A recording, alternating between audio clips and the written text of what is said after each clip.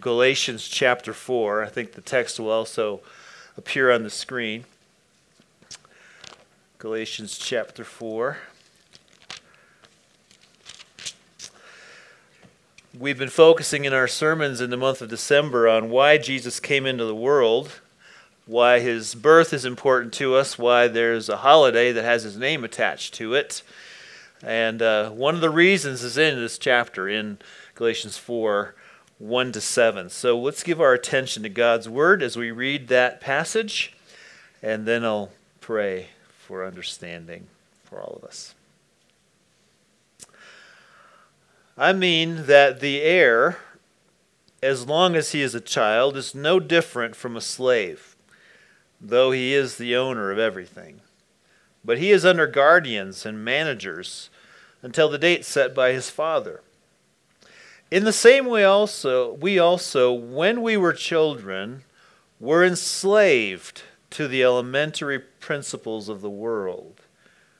But when the fullness of time had come, God sent forth his Son, born of woman, born under the law, to redeem those who were under the law, so that we might receive adoption as sons. And because you are sons, God has sent the Spirit of his Son into our hearts, saying, Abba, Father. So you are no longer a slave, but a son.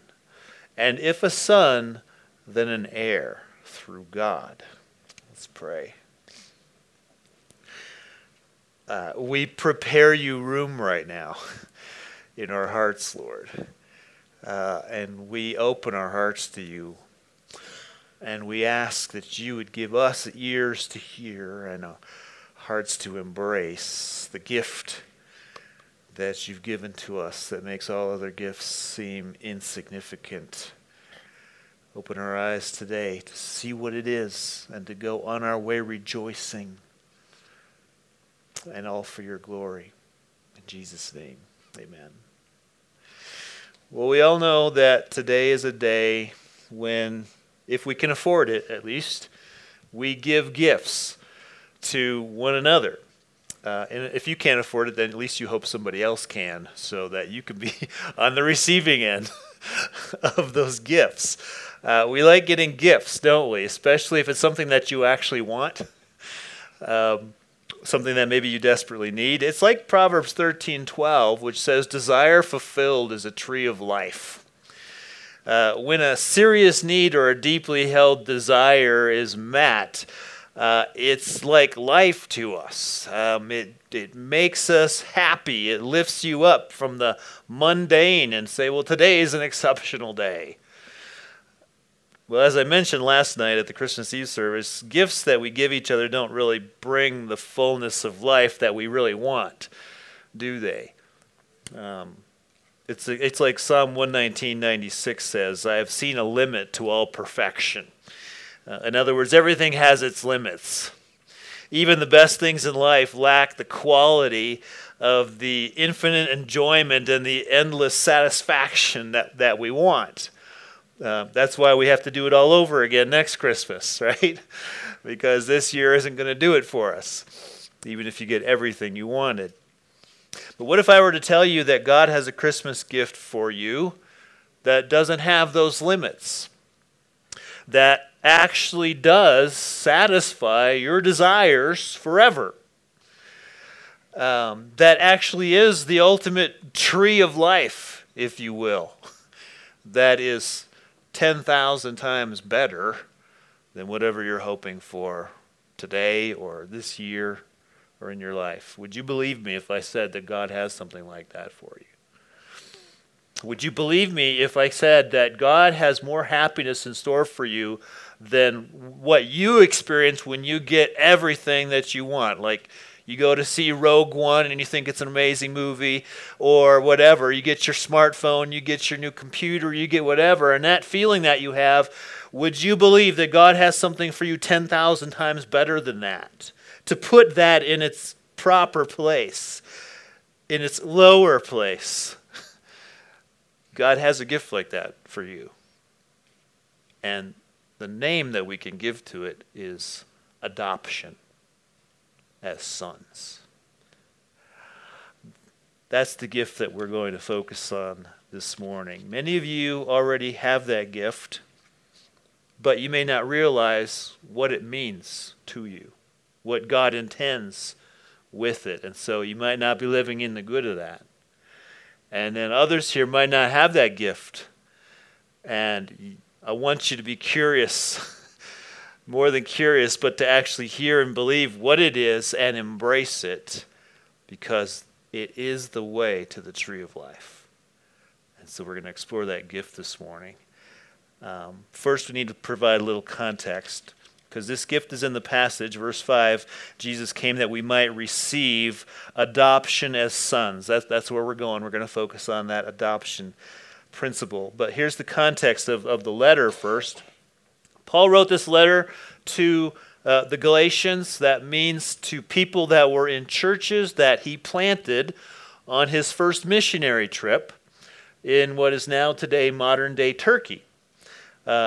And people in those churches were mostly non-Jews who had converted over to trust in Jesus. They believed the gospel of forgiveness of sin through trusting Christ as Savior. But also in those churches there were Jews who had converted over to Christianity as well. Now, sometime after he started those churches, other teachers came through with a different message.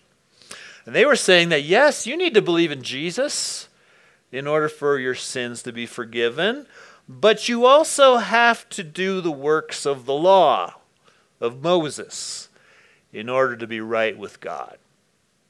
So you need to circumcise your males as a sign of being in the covenant relationship with God. And you need to observe certain feast days. And you need to abstain from certain foods and things like that. And as long as you do those things, you will be saved. So that's their message. When Paul heard what was going on, he sent off this letter to the churches to counter that teaching.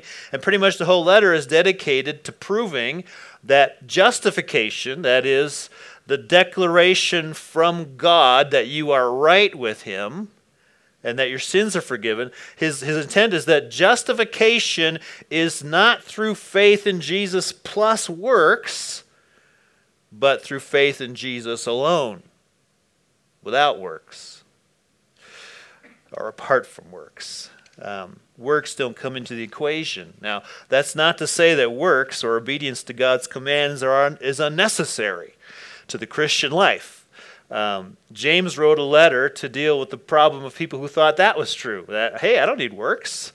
But that's not Paul's scenario. Paul's writing to a church where people are being taught you need to add works to your faith in order to be justified or made right with God.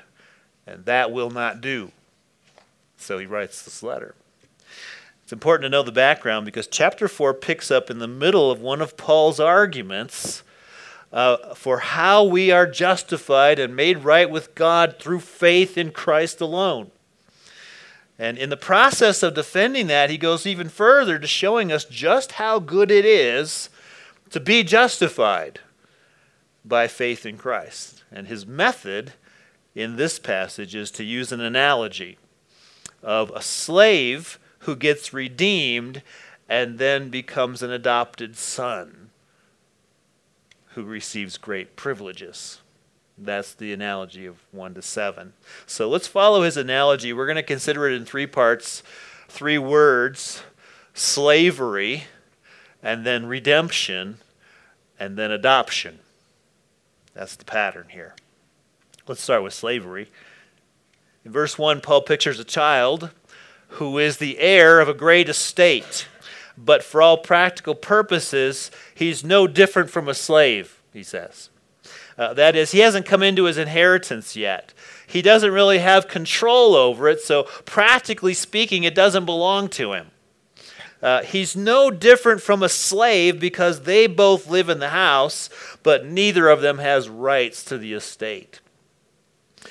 Meanwhile, as verse 2 says, he's under guardians and managers until the date set by his father. That means he won't get to own everything until he comes of age, which in the Roman culture was somewhere between 14 and 25 years old. But until then, he's no different from a slave. And Paul picks up on that slave imagery in verse 3, and he applies it to the church. He applies it to the Jews and the Gentiles who came to faith in Christ in Galatia, and it also applies by extension to us as well. And basically he says that slavery is everyone's natural state before we come to Christ. That's everybody's natural state before we come to Christ. It's a slavery. He says we, talking about Christians now, we were enslaved to the elementary principles of the world. In other words, whether you were a Jew or a non-Jew, before you came to Christ, you were a slave to something. You were under the law, to use Paul's phrase in the following verses. So you were either trying to keep all the commandments given through Moses, if you were a Jew, or you were trying to live up to some other standards, if you weren't a Jew, some principles of the world. Either way, you were trying hard to be right with God or to have some kind of good hope of an afterlife, whatever that looked like. But you know that it wasn't working.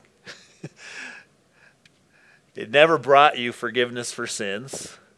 It never brought you into acceptance with God. It never brought you eternal life. And Paul likens that to slavery, for which all of your hard work never leads to owning the estate. That's the reason he's so concerned about this new teaching that the church is getting. Because if you're adding works to faith in order to be right with God, it's like submitting again to a yoke of slavery. That's what he says in chapter 5, verse 1. Why would you do that? Why would you go back into slavery? You probably know what that feels like. The way we experience that kind of slavery of trying to do something to make ourselves right with God, it shows up in being anxious and burdened, always trying to do the right things, whatever we consider to be the right things, and yet knowing in our hearts that it isn't enough. It's not good enough. We still feel far from God. We still can't keep everything together. We still don't measure up. We have this impossible task in front of us to be right with God, to be justified, to be considered righteous in His sight. But we keep plugging away at it anyway because we have to.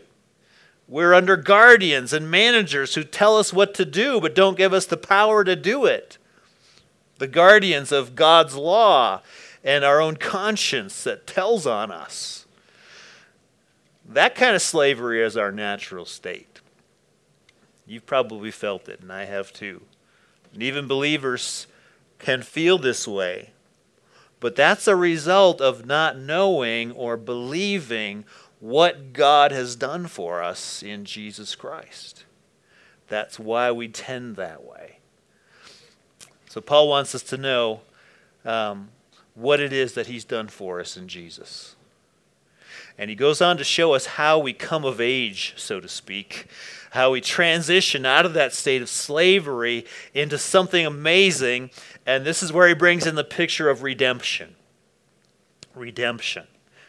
Verse 4 tells us, when the fullness of time had come, God sent forth His Son. Now the fullness of time corresponds back to verse 2, which is the date set by the Father when the child comes into his inheritance, when now he becomes different from a slave. So what happens to make the slave child come of age? Well, it's when God's Son comes to, verse 5, redeem those who were under the law. Redeem those who are under the law. To redeem, in the context of slavery, means to pay a price to release someone from slavery. They get to go free. And God's Son, who is Jesus, came to pay that price for us, which we call the ransom. That's what He paid. So God sees us in our fallen condition. He sees us being obligated to meet His standards, but being unable to do it because of our sinful hearts. That's our slavery. And with that slavery comes condemnation, the judgment of God for not doing what we should do.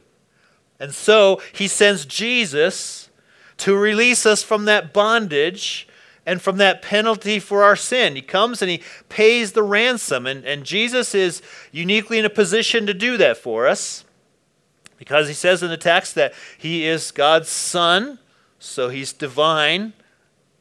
But he's also born of woman. He's a real human baby born of Mary and laid in a manger.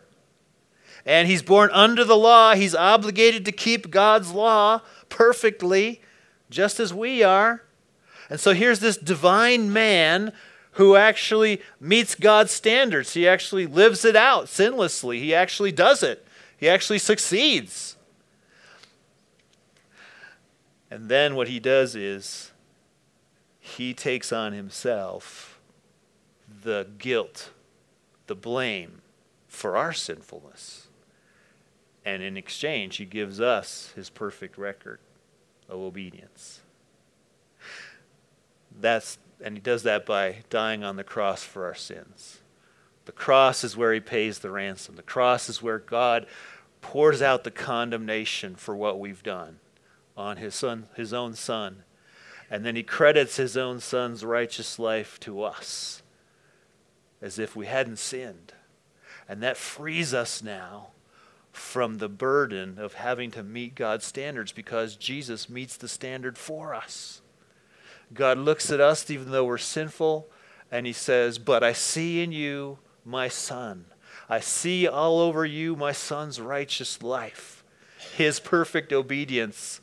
And so no more slavery, no more having to try so hard to be approved by me.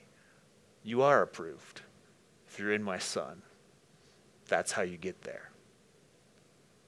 To use an analogy from Pastor Tim Keller, it's like Jesus takes you off death row, and then he hangs a Congressional Medal of Honor around your neck. You are received and welcomed by God as heroes, as if we had accomplished extraordinary deeds. That's the transition that happens if you've benefited from the ransom of Christ. That's how good it is to be a Christian.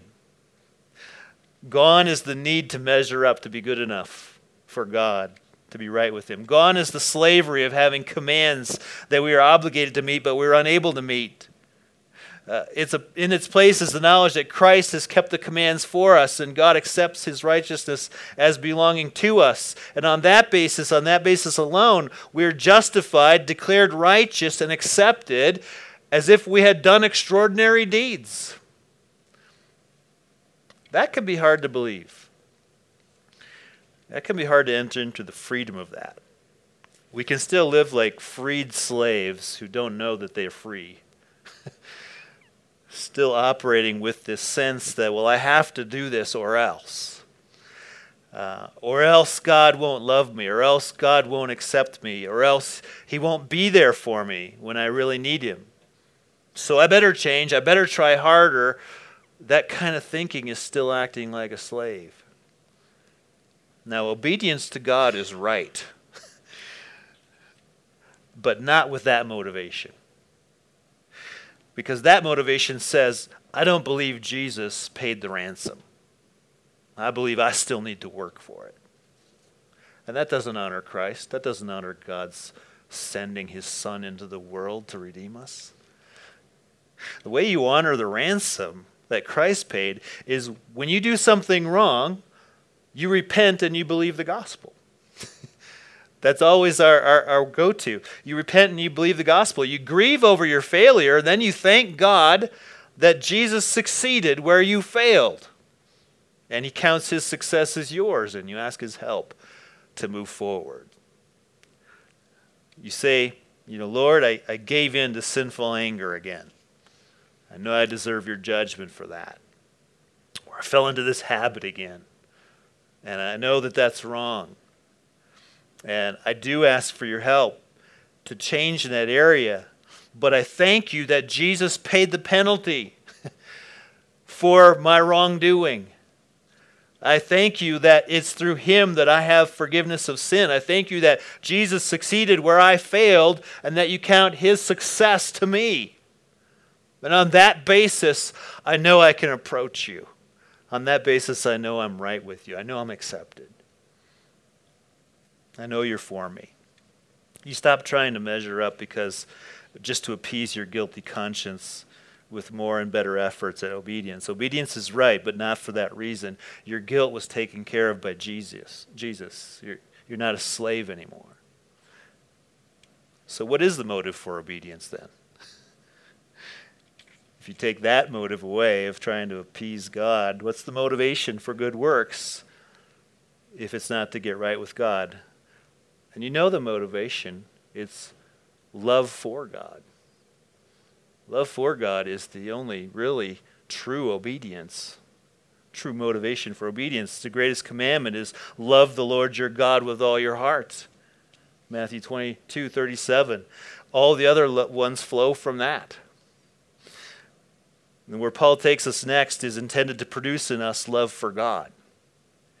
Because he doesn't stop with redemption from slavery, as good as that is. The redemption is actually not the end goal of God's purposes for you, but a means to an even better end, which is to adopt us as sons.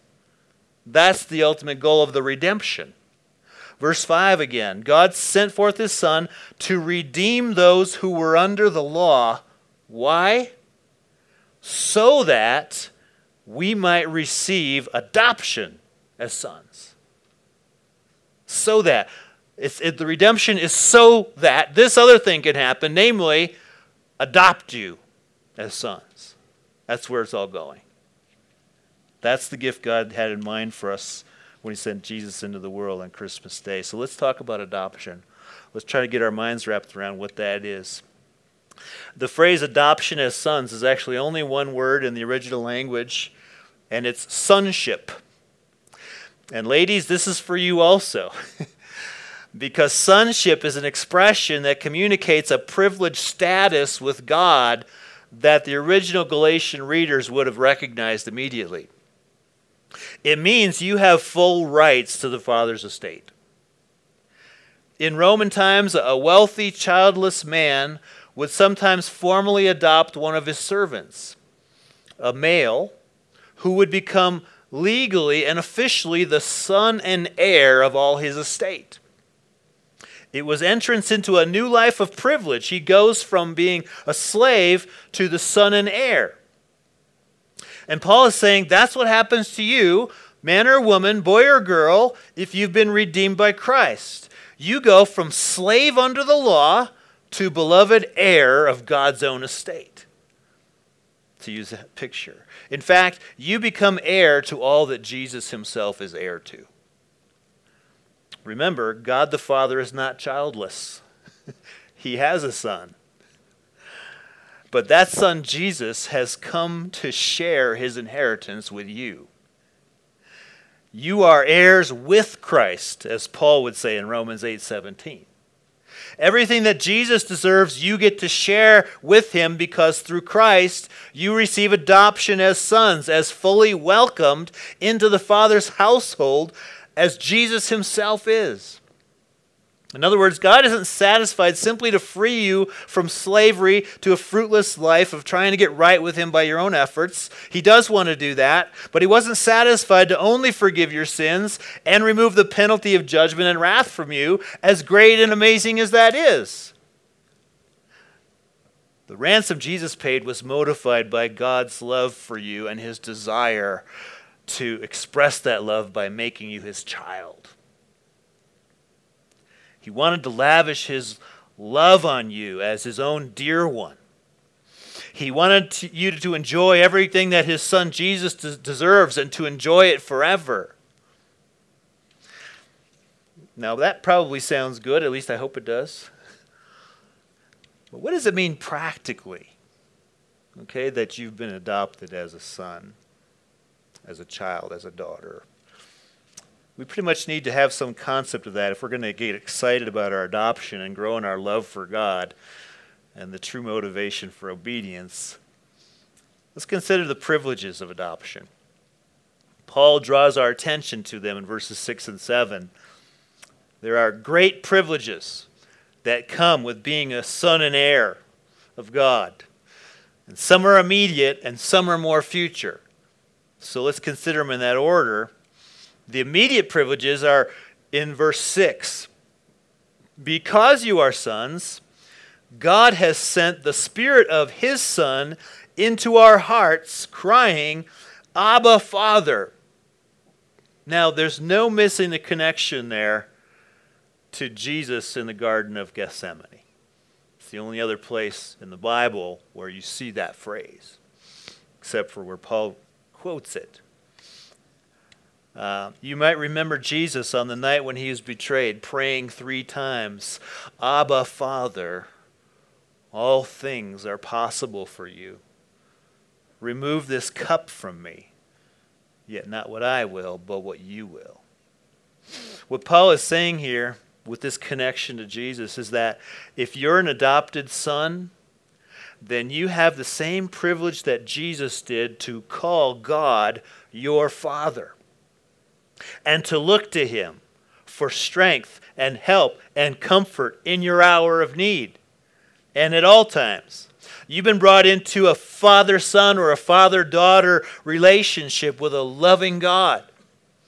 You can come to God day by day in prayer and fellowship on the same terms that Jesus did, as one who is in His house, as one who is His beloved.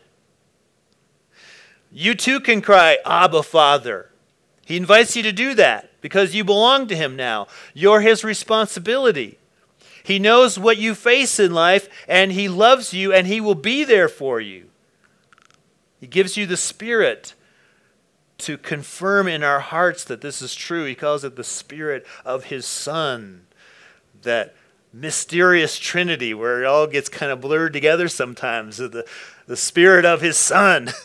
Well, I thought the Spirit and the Son were different. Well, they're not. And yet they are. But there's this connection, right? The Spirit of His Son is in you to say to you subjectively, internally, you are God's own son. You are God's own daughter. That's one of the ministries of the Spirit, is to show you that, to make that real to you. I know some of you face hard challenges. You might feel like God's not your active father. You might think He's indifferent to you. You might feel more like an orphan than a son or a daughter. You got to manage your way through life as best you can, and it feels like it all depends on you. And God's not involved in that. That might be the way you feel, but hear God's counsel, I think. Don't trust your feelings. Trust reality, which is that in Christ, you are God's adopted child. He is at work exercising His love towards you every day, and He knows why He allows what He allows into your life. Spurgeon said it well in a quote that I recently saw on the wall of someone's house. He said, "Remember this, had any other condition been better for you than the one in which you are, divine love would have put you there." If any other condition had been better for you than the one in which you are, divine love would have put you there. Don't be discouraged that God's answer to your prayers is sometimes no. God said no to Jesus' prayer when He cried, Abba, Father, remove this cup from me. But that was ultimately for Jesus' own joy and yours. Because it was for the joy set before Him that Jesus endured the cross, according to Hebrews 12:2, the joy of having His redeemed people with Him forever. The Father had to say no to that prayer in order to adopt you. There was no other way than the cross for the ransom to be paid so that we could be cleared for adoption. God's no to Jesus was His yes to your adoption and His yes to your joy and ultimately to Jesus' own joy, though He had to go through a cross. So you can know that even God's silence when you are in pain is ultimately for a good purpose, just as it was for Jesus. It's a purpose of love. God is preparing for you an eternal weight of glory, far beyond all comparison. That's what Paul said in 2 Corinthians 4:17. And that eternal reality is what Paul's talking about when he says that we're heirs in verse 7. You are no longer a slave, but a son, and if a son, then an heir through God. Sonship or adoption does have these immediate privileges of being able to be intimate with God our Father now, but there's also this inheritance that's there. We are heirs with Christ of things that are far beyond all comparison to what we know in this life. And so we need to get our minds wrapped around what this inheritance is in order to be excited about it and to appreciate the love of God that gives it to us through adoption. These are the more future, eternal privileges, but we have them now in some degree. The word heir means there is an estate to be had. There is an inheritance that you come into when you are of age, and we know now that that happens through redemption to adoption, right? So when you're adopted and you are fully the son or daughter of God, you come into your inheritance. It's yours. It belongs to you. But we might look at our life and say, well, nothing much has changed. So, how great can this inheritance really be? Well, the idea of the inheritance from God is actually a thread in the Bible that goes all the way back to Genesis and finds its completion in Revelation. And it has to do with a land. It has to do with a place for us, a place to call home, a place that's home with God, who is the ultimate desire fulfilled and the ultimate tree of life, to go back to the proverb we started with. The idea of this land starts in the Garden of Eden, where there was a tree of life, if you've ever read those chapters. And there were rivers there that watered everything. And in it, the Lord put Adam and Eve, perfect sinless humans who lived in a perfect world under God's loving rule and complete happiness, with God himself walking among them. But it all came crashing down the moment that Adam and Eve sinned by eating the fruit that God forbid that they should eat. So they were no longer sinless. The world became difficult and painful. They became separated from God, who removed them from his presence in Eden and pronounced on them the curse. And then the way back to Eden was closed, protected by cherubim with a flaming sword. But in man's heart has ever been the yearning to get back to that land, to get back to Eden. That's the echo in every longing that we have for beauty, for love, for significance, for happiness, for permanence. It's really a longing for what once was, which we would like to have.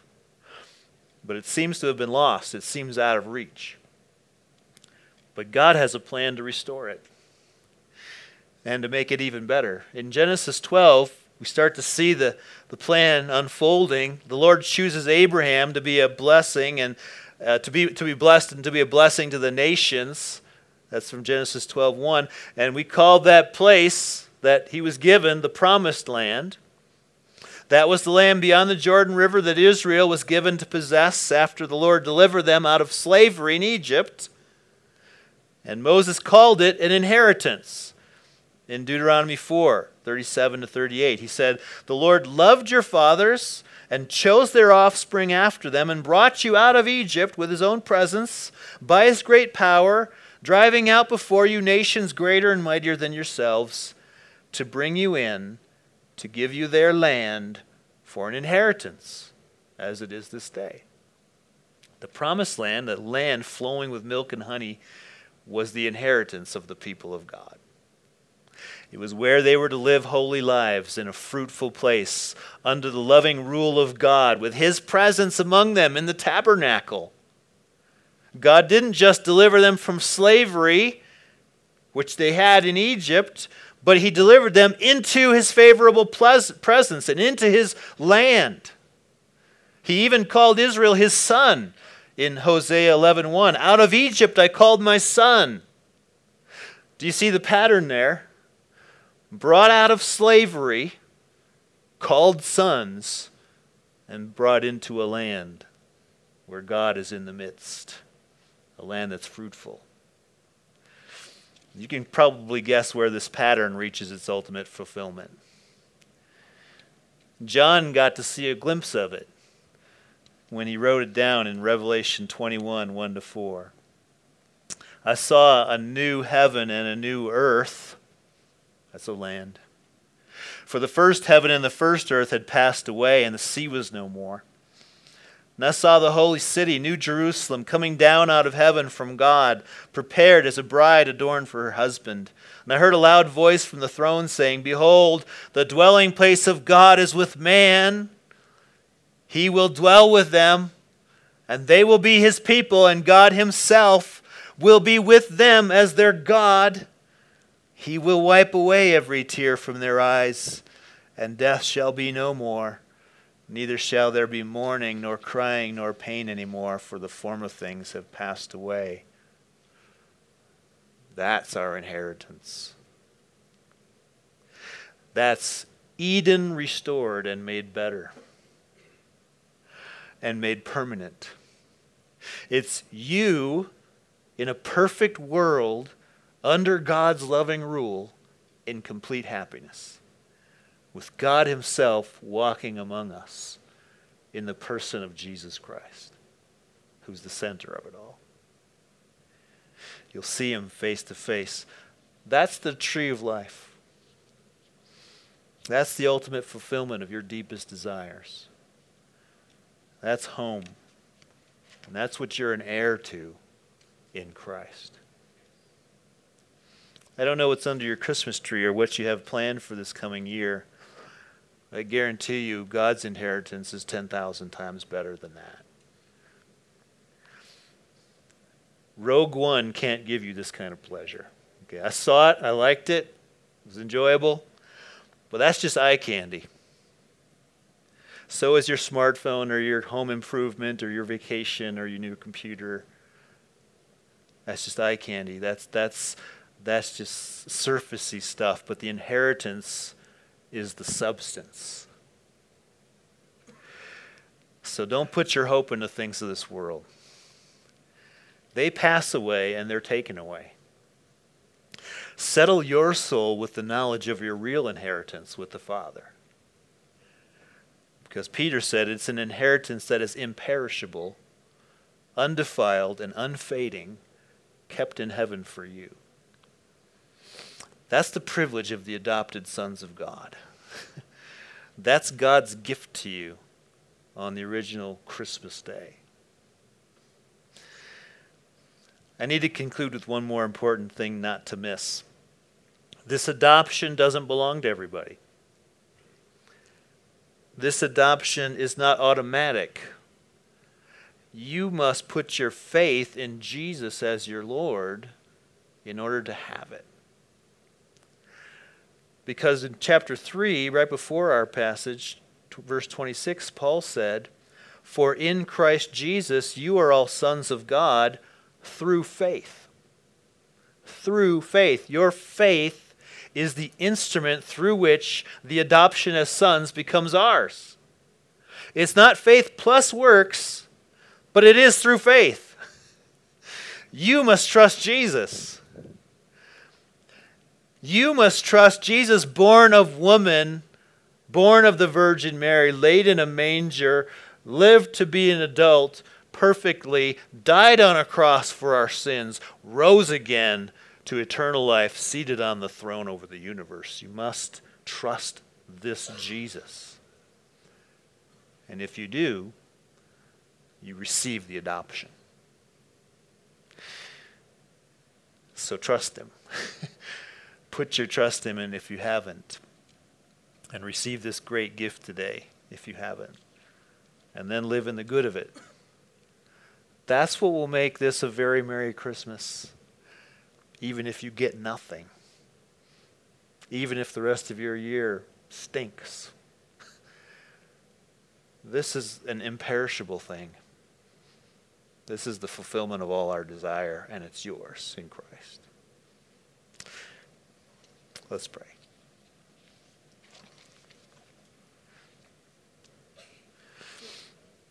Yes, who would have dreamed of such a thing? Who would have dreamed, Lord, that you would have that kind of thing in your mind to sinners who deserve only wrath? That you would go so far as to not only pay our penalty, but then to make us family, to give us this inheritance, to give us the privilege to call you Father and to call on you day by day. But you've done it.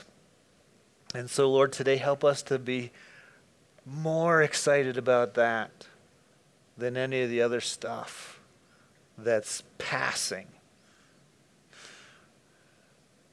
Oh, Lord, help us to live for the future inheritance instead of today's.